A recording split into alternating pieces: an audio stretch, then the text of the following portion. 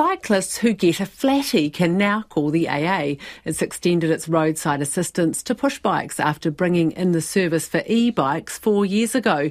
Dougal Swift from the AA joins me now. Hi, Dougal. Hi, Ron. How are you? Good. Why include push bikes now? I guess two reasons. One, we want to give members support for all their mobility solutions, and if we can do a little bit to help encourage people to use their bike on the way to work and not be concerned about a flat tyre, and maybe that gives them just that extra bit of encouragement they need to get into a more sustainable means of transport, then it's got to be a good thing. And is this an add-on to your kind of standard AA membership, or is there a special cycle-only one that you can get? This is included in all our 1.1 million personal members' standard road service benefits at no extra cost. And any plans to do a cyclist-only one?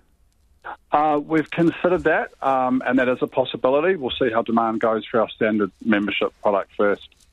And so you've been doing this a while for e-bike customers. How's that going? Do you get many call-outs?